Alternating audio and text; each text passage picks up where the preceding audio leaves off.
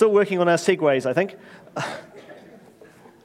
Hey, so I'm looking forward to hearing from Jeremy. It's great having you back, but we've been doing this series. We are doing this series called On the Road with Jesus. We're walking our way through Luke, and really keen for us. We're kind of committed to read through, Scripture through community, to read through Scripture in community, so that we're all reading the same thing at the same time and thinking about it. So if you've got a Bible handy, open it up. But just before you do, a little bit of it's been a really weird week for me. Briefly, what was the language? Lynn talked about strangely dim, and just for a brief moment I thought, I've been strangely dim this week.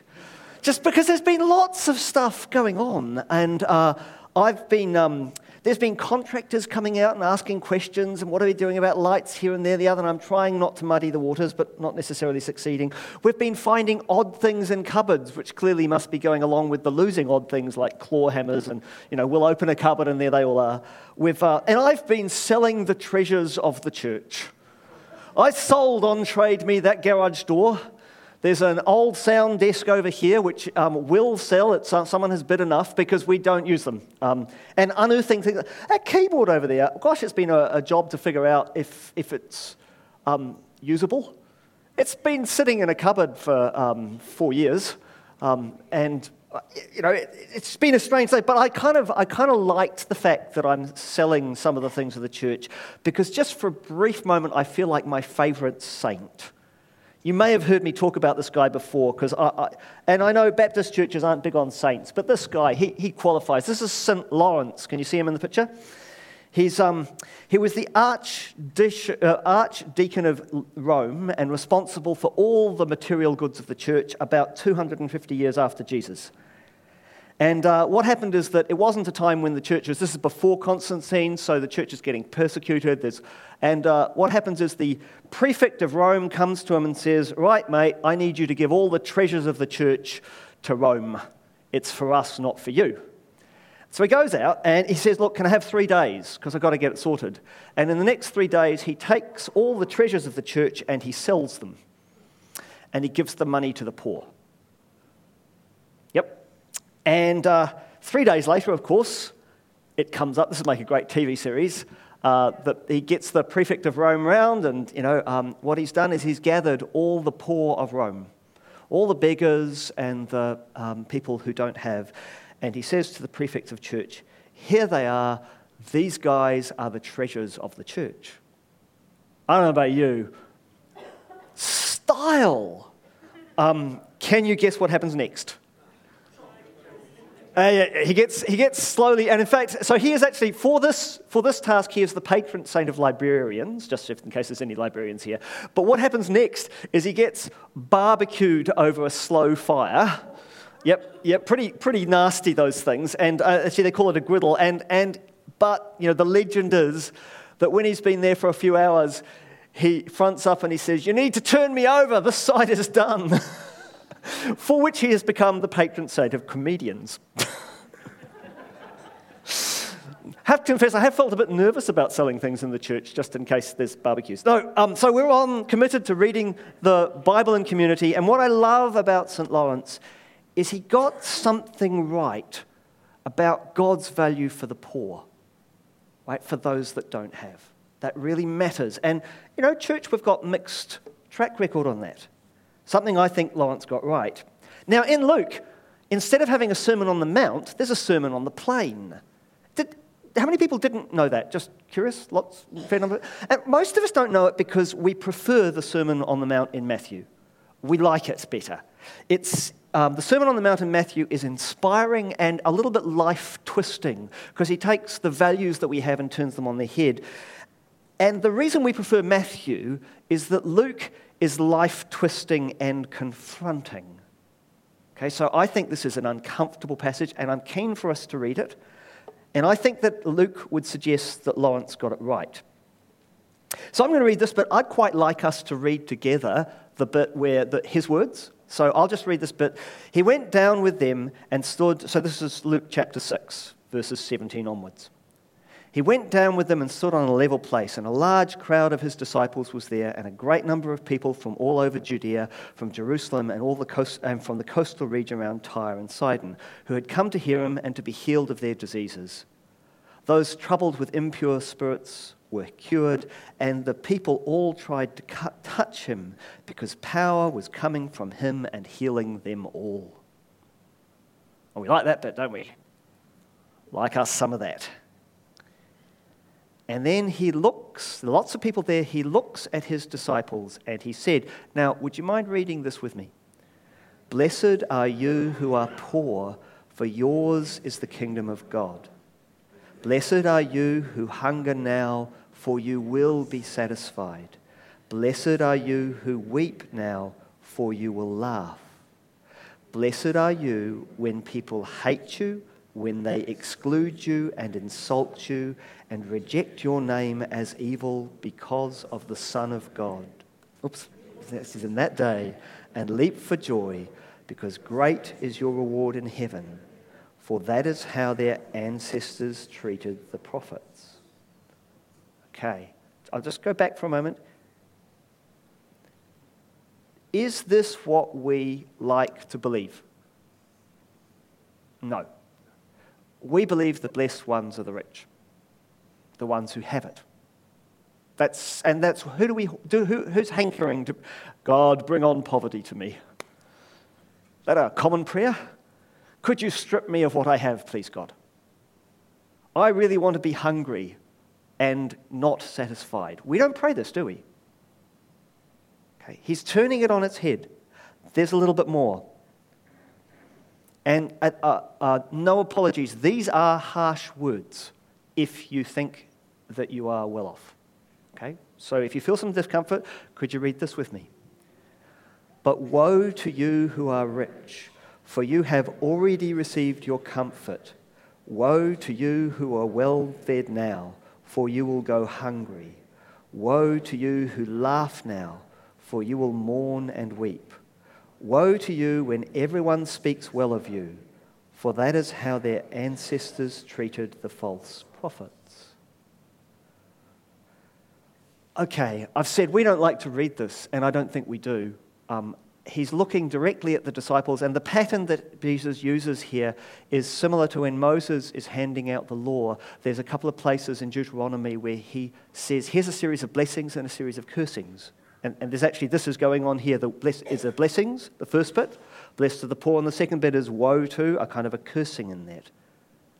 And it is provoking.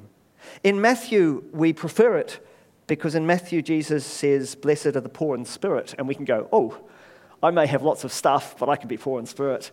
But there's no sugarcoating here in Luke's version. Blessed are the poor, the hungry, the persecuted, the don't-haves. Blessed because of their lack. Blessed because they're willing to be hated and rejected. Blessed because the blessing is coming. One translation says, they'll get the last laugh. You know when there's a pranking war? You know, in the first laugh, the last laugh is the final one. They'll get the last laugh, they'll get rewarded later. And the rich, well, they're cursed because they can't free themselves from the love of possessions and the love of comfort and the love of status. They're the ones, when we have it all, we are more inclined to feel self-satisfied and self-sufficient. We're more likely to say, my barns are full, shall I build some more? Why does Jesus say this? Well, he doesn't explain, but my guess is we are blessed when we know we need Jesus. See, when we're aware of our poverty, aware that we do not have enough. And these disciples who are just starting to follow Jesus and they don't know what he's on about, he's telling them now, you're not going to get it all now. And it is difficult for us, I think, because we observe and we want to tell people you meet Jesus and you will be better off. And it's true, you will be better off if you meet Jesus. I had a great day this week when I actually got to talk with a couple of people about Jesus. And they were excited and I was excited. And I wish that was normal. Because Jesus is really good. But we never get to be more than just beggars who know where to go for food. Always reliant on God. Always reliant on looking to God for grace and love and acceptance. And the tension is that we want to tell other people that we're rich, and physically, actually, we are because of what God has given us, but we're still poor because we still need. Our tension is that we come to Jesus to be healed, and God heals, but we still carry brokenness. It goes on. I found this in I have a prayer book I work through, and this was one of the prayers this week. Lord, teach us the distinction between the brokenness that leads us to squander our gifts and the brokenness that leads us to seek and find you, even in the most desolate places. This kind of sense that you come to Jesus, Jesus will heal you, but there's still some brokenness in us because we need to rely on Jesus, to lean on Jesus. In a few moments, Anita's going to come and share a story of a family that's got to do with poverty. Yep. And then Jeremy's going to come talk, and he doesn't know I'm going to say this, but actually Jeremy's been off doing a YWAM DTS, and then spent a month in Tauranga House of Prayer. Yep, and then he's been over, I'm not stealing from his thunder, and then he's been off to Mongolia with another YWAM team. Now, he could have done an OE, and he could have gone and earned money in England or all sorts of other things. What he's done has cost him a whole heap of money. And one of the things I was thrilled about in terms of what Jeremy's done is he went and did, their team went to Papua New Guinea. And where he didn't stay was with the rich people. He got to hang with the poor to see the lack and to see what they're rich in. It is really tempting. What is difficult about these verses for many of us is that we live in the Western world. Most of us aren't hungry all the time. Most people here know where their next meal is coming from. Yep, most of us have roofs over our head. We may be poor in the New Zealand status, but we're not really that poor. One of the general guidelines: if you have a job and you can plan when you take your holiday leave, and you might go away for your holiday, that is a sign of riches.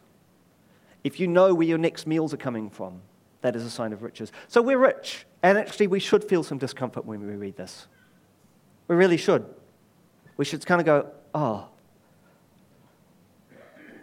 So I threw up this prayer because I'm going to get Anita to come and speak and then head over to Jeremy. But I was thinking about this for me. And so I wrote a version of that prayer about brokenness. Lord, rescue us from the riches which make us self-sufficient and self-obsessed, and lead us to the poverty that leads us to seek and find you.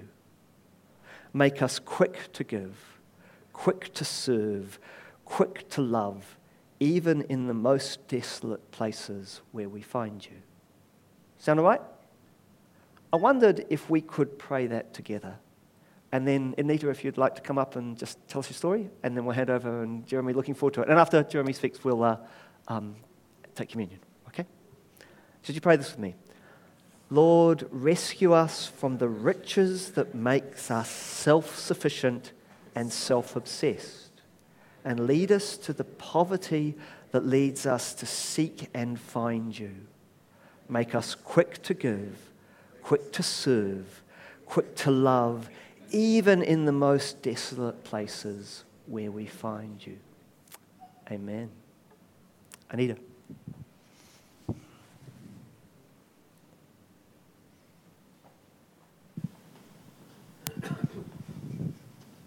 Hi, everyone.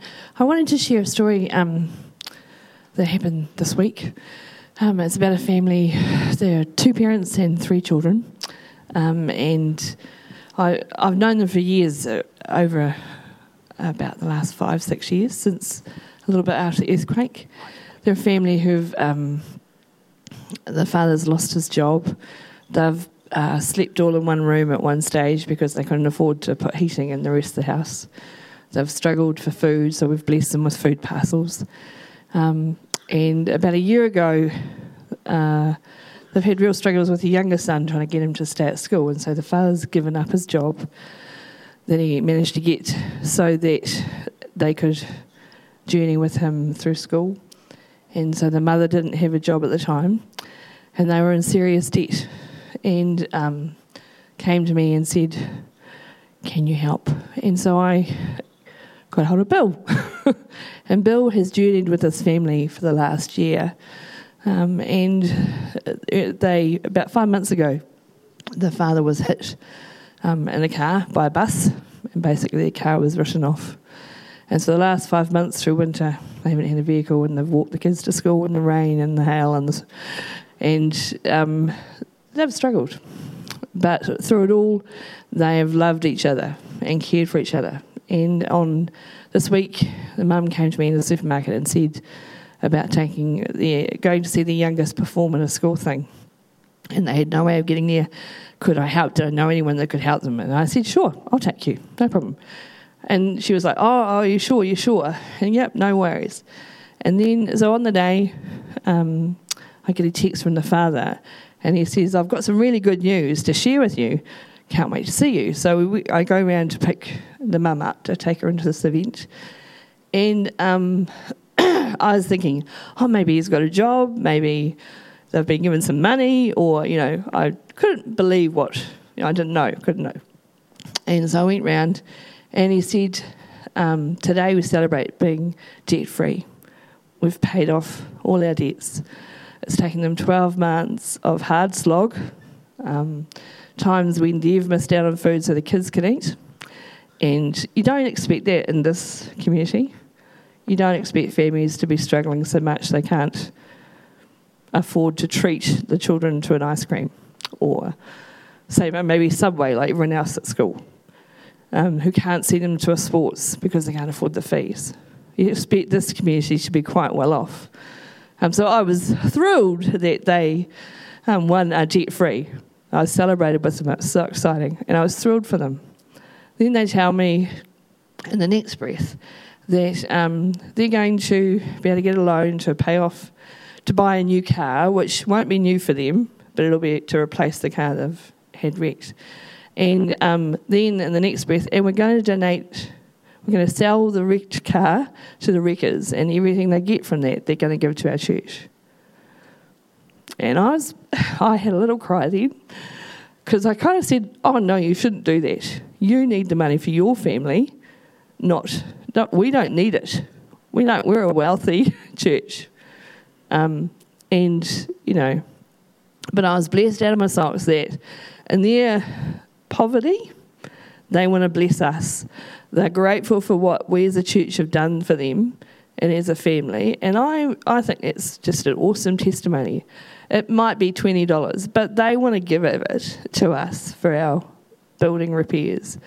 And I think that's an awesome testimony to, out of poverty they have overcome, and they still want to give back, even while they are still not rich. All right, Jeremy, your turn. Sorry. Mike's right. We should recognise that Bill has worked with his family for the last year, and without him working with him, they wouldn't be where they are now. So thank you, Bill. As an aside, Bill partly has done it. He's done some stuff with Kingdom Resources, who've been involved in the journey. If anyone is interested in training to be a Kingdom Resources budget advisor, we would love that. Because it's taken one of the cool things about that story is actually lots of different strands. It's not just one person, it's God working through a number. My guess is that's how God's working. Jeremy, welcome. Welcome back.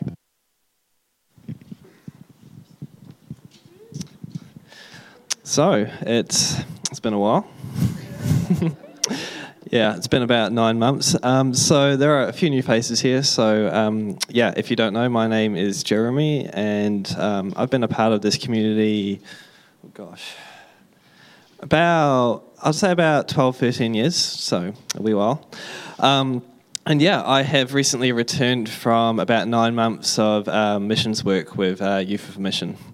And yeah, I guess before I get into that, I guess what I've been doing the whole year. Recently, I came back from Mongolia, which was a secret location that I put in that newsletter. And first of all, I just want to say like a huge thank you to everybody here for partnering with me, like through prayer, through finances, because it's only because of the support of everybody here that I was actually able to go. Prior to the missions trip, I needed about $2,000 in 3 days to be able to go, and through you guys and through some other people, the Lord provided every single dollar. So yeah, it's just a testament to your generosity and just what Lord's able to do. So. What I did in Mongolia, we were there as part of a Bible distribution, global Bible distribution initiative that had been set up by YWAM internationally. And we were in the Gobi Desert for 10 days, and we did something that is quite often frowned upon in New Zealand. And we actually went around with local Mongolians, partnering with local church, and we went around door to door, knocking on people's houses. Which at first I was like, oh great, we're no better than the Jehovah's Witnesses. That actually works a lot better outside of Western culture. So within the 10 days of our Bible distribution, we had over 700 families accept Bibles. We had about 30 salvations that we know about, and we had some incredible healings. Like we had one lady that was completely healed of deafness. We had another lady that was healed of blindness. We had some incredible stories, which I'll get into some more of those later.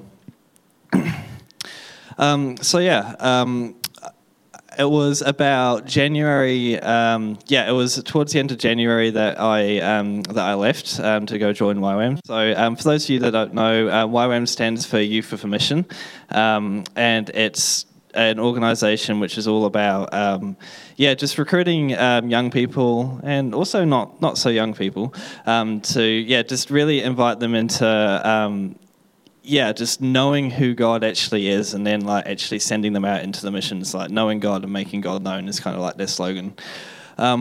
So I did this school called a discipleship training school, and what that looked like was we had 12 weeks of what we call lecture phase, and that was really 12 weeks of teaching about like God and like different aspects of God, like the Father heart of God, God's character and nature, hearing God's voice, and also things like missions and like the Holy Spirit and like all that sort of stuff. So each week we would look at a different aspect of God.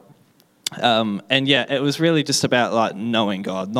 It wasn't like theological teaching like for the sake of knowledge, but actually like heart teaching about knowing who God is and who we are in Christ. And then after that we had an outreach phase. So I spent 10 weeks in Papua New Guinea with my outreach team, and so we had a 10 weeks mission trip there. I want to share a couple of stories about what happened, some of the things that the Lord did in Papua New Guinea. So, I guess, but before I get into that, one of the questions that I wrestled with God, like right throughout the lecture phase, and I guess throughout my whole time in my DTS was, how much do I actually believe God is who He says He is? Like, how much do I actually believe that the God in the Bible is the same God like today? He's the same yesterday, today, and forever. Like, we all say that, right? And we all believe that. But how much, for me, I had to ask myself, how much do I actually believe that? In more ways than one. I would hear stories of incredible things like happening. Like we've probably heard, like we've all heard like a couple of testimonies of, people that we know going through like incredible circumstances. Like there's one guy I heard of that he felt like the Lord called him to go to India, and he ended up going to the airport with no ticket and no money. And long story short, he ends up in a he walks into this toilet cubicle, and then the next thing he knows, he walks out and he's in India, which seems absolutely crazy, right? But in the Bible, in the book of Acts, we know the story of Philip, right? That Philip he was on the way, and he ended up God basically teleported him to the city he was going to. I can't remember what city it was. But point being is that I was hearing stories like this, and I was like, well, God, I believe, when I read in the book of Acts that you did that to Philip, when I read that Jesus, when you heal people, when you heal the sick, they get healed, but I don't necessarily see that happen, and do I actually believe that you're capable of doing the same things, that you're willing to do the same things? And so I was hearing stories, and people that claimed to have seen incredible things, and claimed that, yeah, God has done this and God has done that. And I don't know, like the more I heard about that, like I got angry because I was like, God, no, this stuff just doesn't happen. Like, God, this doesn't happen. Like we read about it in the Bible, but like I don't actually know if I believe that you're willing to do the same things. And it was more so than that. I didn't actually really fully understand who God was. Not that any of us do, but yeah, you could say that I had some trust issues with God. Like, how much do I trust that you are faithful, God? That like, if you step out and you tell me to do this, if you step out and tell me to pray for this person, how much do I actually believe that like you're willing to heal this person? And so in many ways, I wrestled with this question: how much do I actually believe God is who He says He is? And I guess as a result of that, in our time in Papua New Guinea, we saw throughout the ministry that we're doing, like we saw the Lord do some incredible things. There was one lady that she came up to us after we were doing some ministry, and she had one eye that was completely blind. She got into a fight with her husband. She had an abusive husband for quite a while, and her husband threw a pot of boiling water on her face, and it completely blinded her eye for years. And we had done this ministry where we were talking about Jesus our healer, and Jesus is the one who came to heal, came to save, that sort of thing. And she comes up and she asks us if we can pray for her, if we could pray for her eye, because she believed in faith. She believed that Jesus is able to do that. And yeah, so we prayed for her, and at first nothing really happened. Like, she went away, and we continued about our ministry. And then about 40 minutes later, she comes running back to us, and she's just completely filled with joy. And she's like, guys, like, guess what's happened? And we're like, what's happened? And she's like, I can see again. But like, it's even more than that. Like, she said that the Lord had given her a vision where she had this spiritual blindness. She wasn't able to see who God was. She wasn't able to see God's love for her. She wasn't able to see who He really was and who she really was as a daughter of God. But God had given her this vision where there was like an eye that was blinded on her heart, that He opened this eye, the spiritual eye in her heart, that she was able to see God's love for her in a completely new way, and also God's love for her husband as well. And actually not just that, when God opened the spiritual eye in this picture that He gave her, He also healed her physical eye as well, and she was able to see as clear as day, where she'd only be able to see for one eye before, which is incredible. And not only that, glory to God, that's amazing.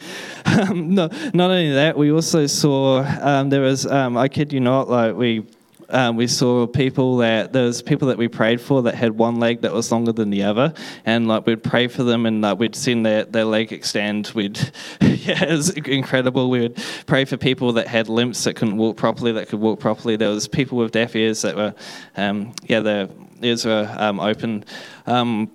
But my favorite, one of my favorite stories that I want to share is we were doing prison ministry one day, and this one isn't actually a physical healing, but we were doing prison ministry one day, and I was praying with this guy that was in there for attempted murder. And he told me his story, and I remember saying to him, I didn't actually ask him whether he killed this person or not. I said, look, whether you killed this person or not, that's between you and the Lord and you and the judges. But here's what I do know. I said, as far as I'm concerned, even if you killed this person, in God's eyes, that doesn't change who you are in God's eyes. God still would have sent Jesus to die for you, and He still would have made a way for you, regardless of anything that you've done. And I said, that doesn't make murder okay. And I explained the problem, what sin is, and what sin does, and that whole thing. But I said, but God's love for you doesn't change regardless of what you've done and what you could ever do. And so I don't exactly remember like what I said next. I just remember praying for him, and then at the end, this dude, he's just an absolute wreck. And he says, and I just remember he said to me, it's like, I can't remember the last time I felt God's love, and I've never felt God's love like this before. And he says, I don't ever want to live the way that I've been living ever again. And he just completely gave his life to God again. Which, glory to God, it's what, and yeah, seriously.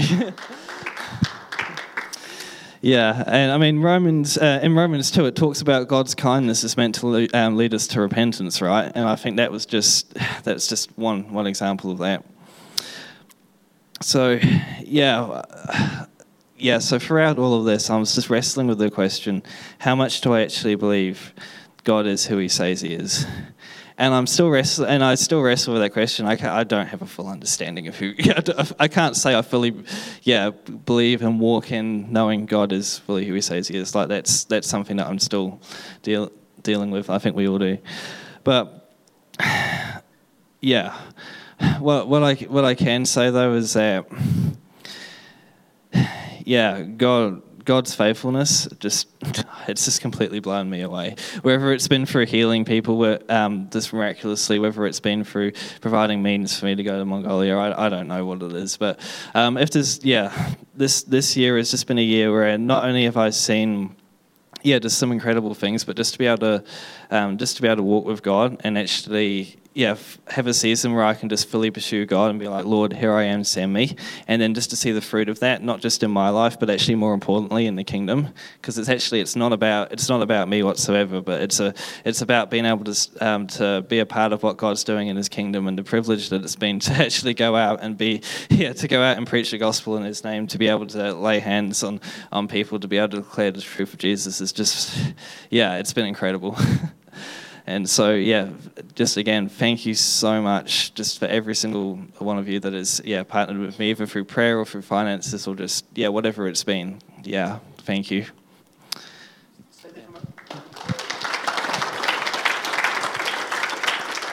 Before you went away, you said you kind of wanted to step out and find out what God was like. Yes. Yep, so if you were talking to your old Jeremy, the Jeremy of 9 months ago, what would you want to say to him? I would say you actually have no idea what God's like. No, not that I do now, but it's like you have no idea like how good he is and how big he is, and you're never really going to know, but you have no idea what you're getting yourself into, but it's going to be the second best decision you've ever made after following God. So nice. I wondered if you'd be willing to pray for us. Yep, because you've been away having these amazing experiences. And actually, we need to keep praying for Jeremy, because one of the difficult things coming back from something like YWAM experiences is re-entering, you don't want to call it ordinary life, but life that has a lot more routine and structure and that kind of stuff. And that's historically been tricky. Like, I think this is great. Personally, I want to say, if you're young and you're wondering about the whole God thing, one of the ways to find out is to step out. Yep. And that's how you find out, God's there waiting, catching. You want to do that, because then you're certain in your life. And if you never do it, you never... So I think it's brilliant, but there's a re-entry. So I'd like us to be praying for him, but would you pray for us? Absolutely. Cool. Before I pray, public speaking isn't exactly my my forte, I guess, but I would absolutely love if there's anybody here that you know me and you want to actually find out more about what I've been doing. My schedule's pretty clear, at least for the next week or so. So I would just love to catch up with anybody that wants to hear more about what I've been doing. So I'm just throwing it out there. But let's pray. Dear Heavenly Father, thank you so much for church, Lord. Thank you so much for community. Thank you so much that you've just called us all here, Lord, and that you call us your own. And just thank you so much that, just for the privilege it is to be able to be back with my brothers and sisters here in Parklands, Lord. And so I just pray for us all, Lord, that, as we continue on this journey of just pursuing you, Lord, and as we continue on this journey of just, being in your ambassadors in this community, Father, I just, pray that you would just, continue to strengthen us, Lord. I pray that we would be able to, pursue you wholeheartedly, Lord, that our eyes would always be fixed on you regardless of the circumstances, Lord. That I pray that we'll be able to hear your voice, we'll be able to know your will, Lord, and I pray that we'll be able to step out with obedience and boldness to be able to follow that, Father. And I just pray for every single person here that, you would just open their eyes even more so to your goodness, Lord, and your kindness, and just how, just how big you are, Father. And I just pray that, it says in your word that, those that seek you with a hungry heart you cannot deny, Father. So, I just pray that we would just continue to seek you, Lord. We would continue to pursue you, Lord. And, we would just continue to just be rocked by how good you are, Father. And so, I just pray that, as we go into this next season with the building, whatever it looks like, that, we would just, as Lynn said, that we would keep our eyes fixed on you, Father, the author and perfecter of our faith. And to you would be the glory. In Jesus' name. Thanks, Jeremy. Awesome. Hey, Kim's going to come and lead us in communion. And actually, just a side bit, they've done some research and evidence on people who do overseas missions trips and that kind of stuff. What they say is that people, if you have some dramatic experience in your life, you need to tell the story to other people about 13 times. So when our young adults go off and do brave things, do have them over for a meal. Get them to tell you the story. You're really helping them process. Yep, it's quite important. So, big ups. Welcome back, Jeremy.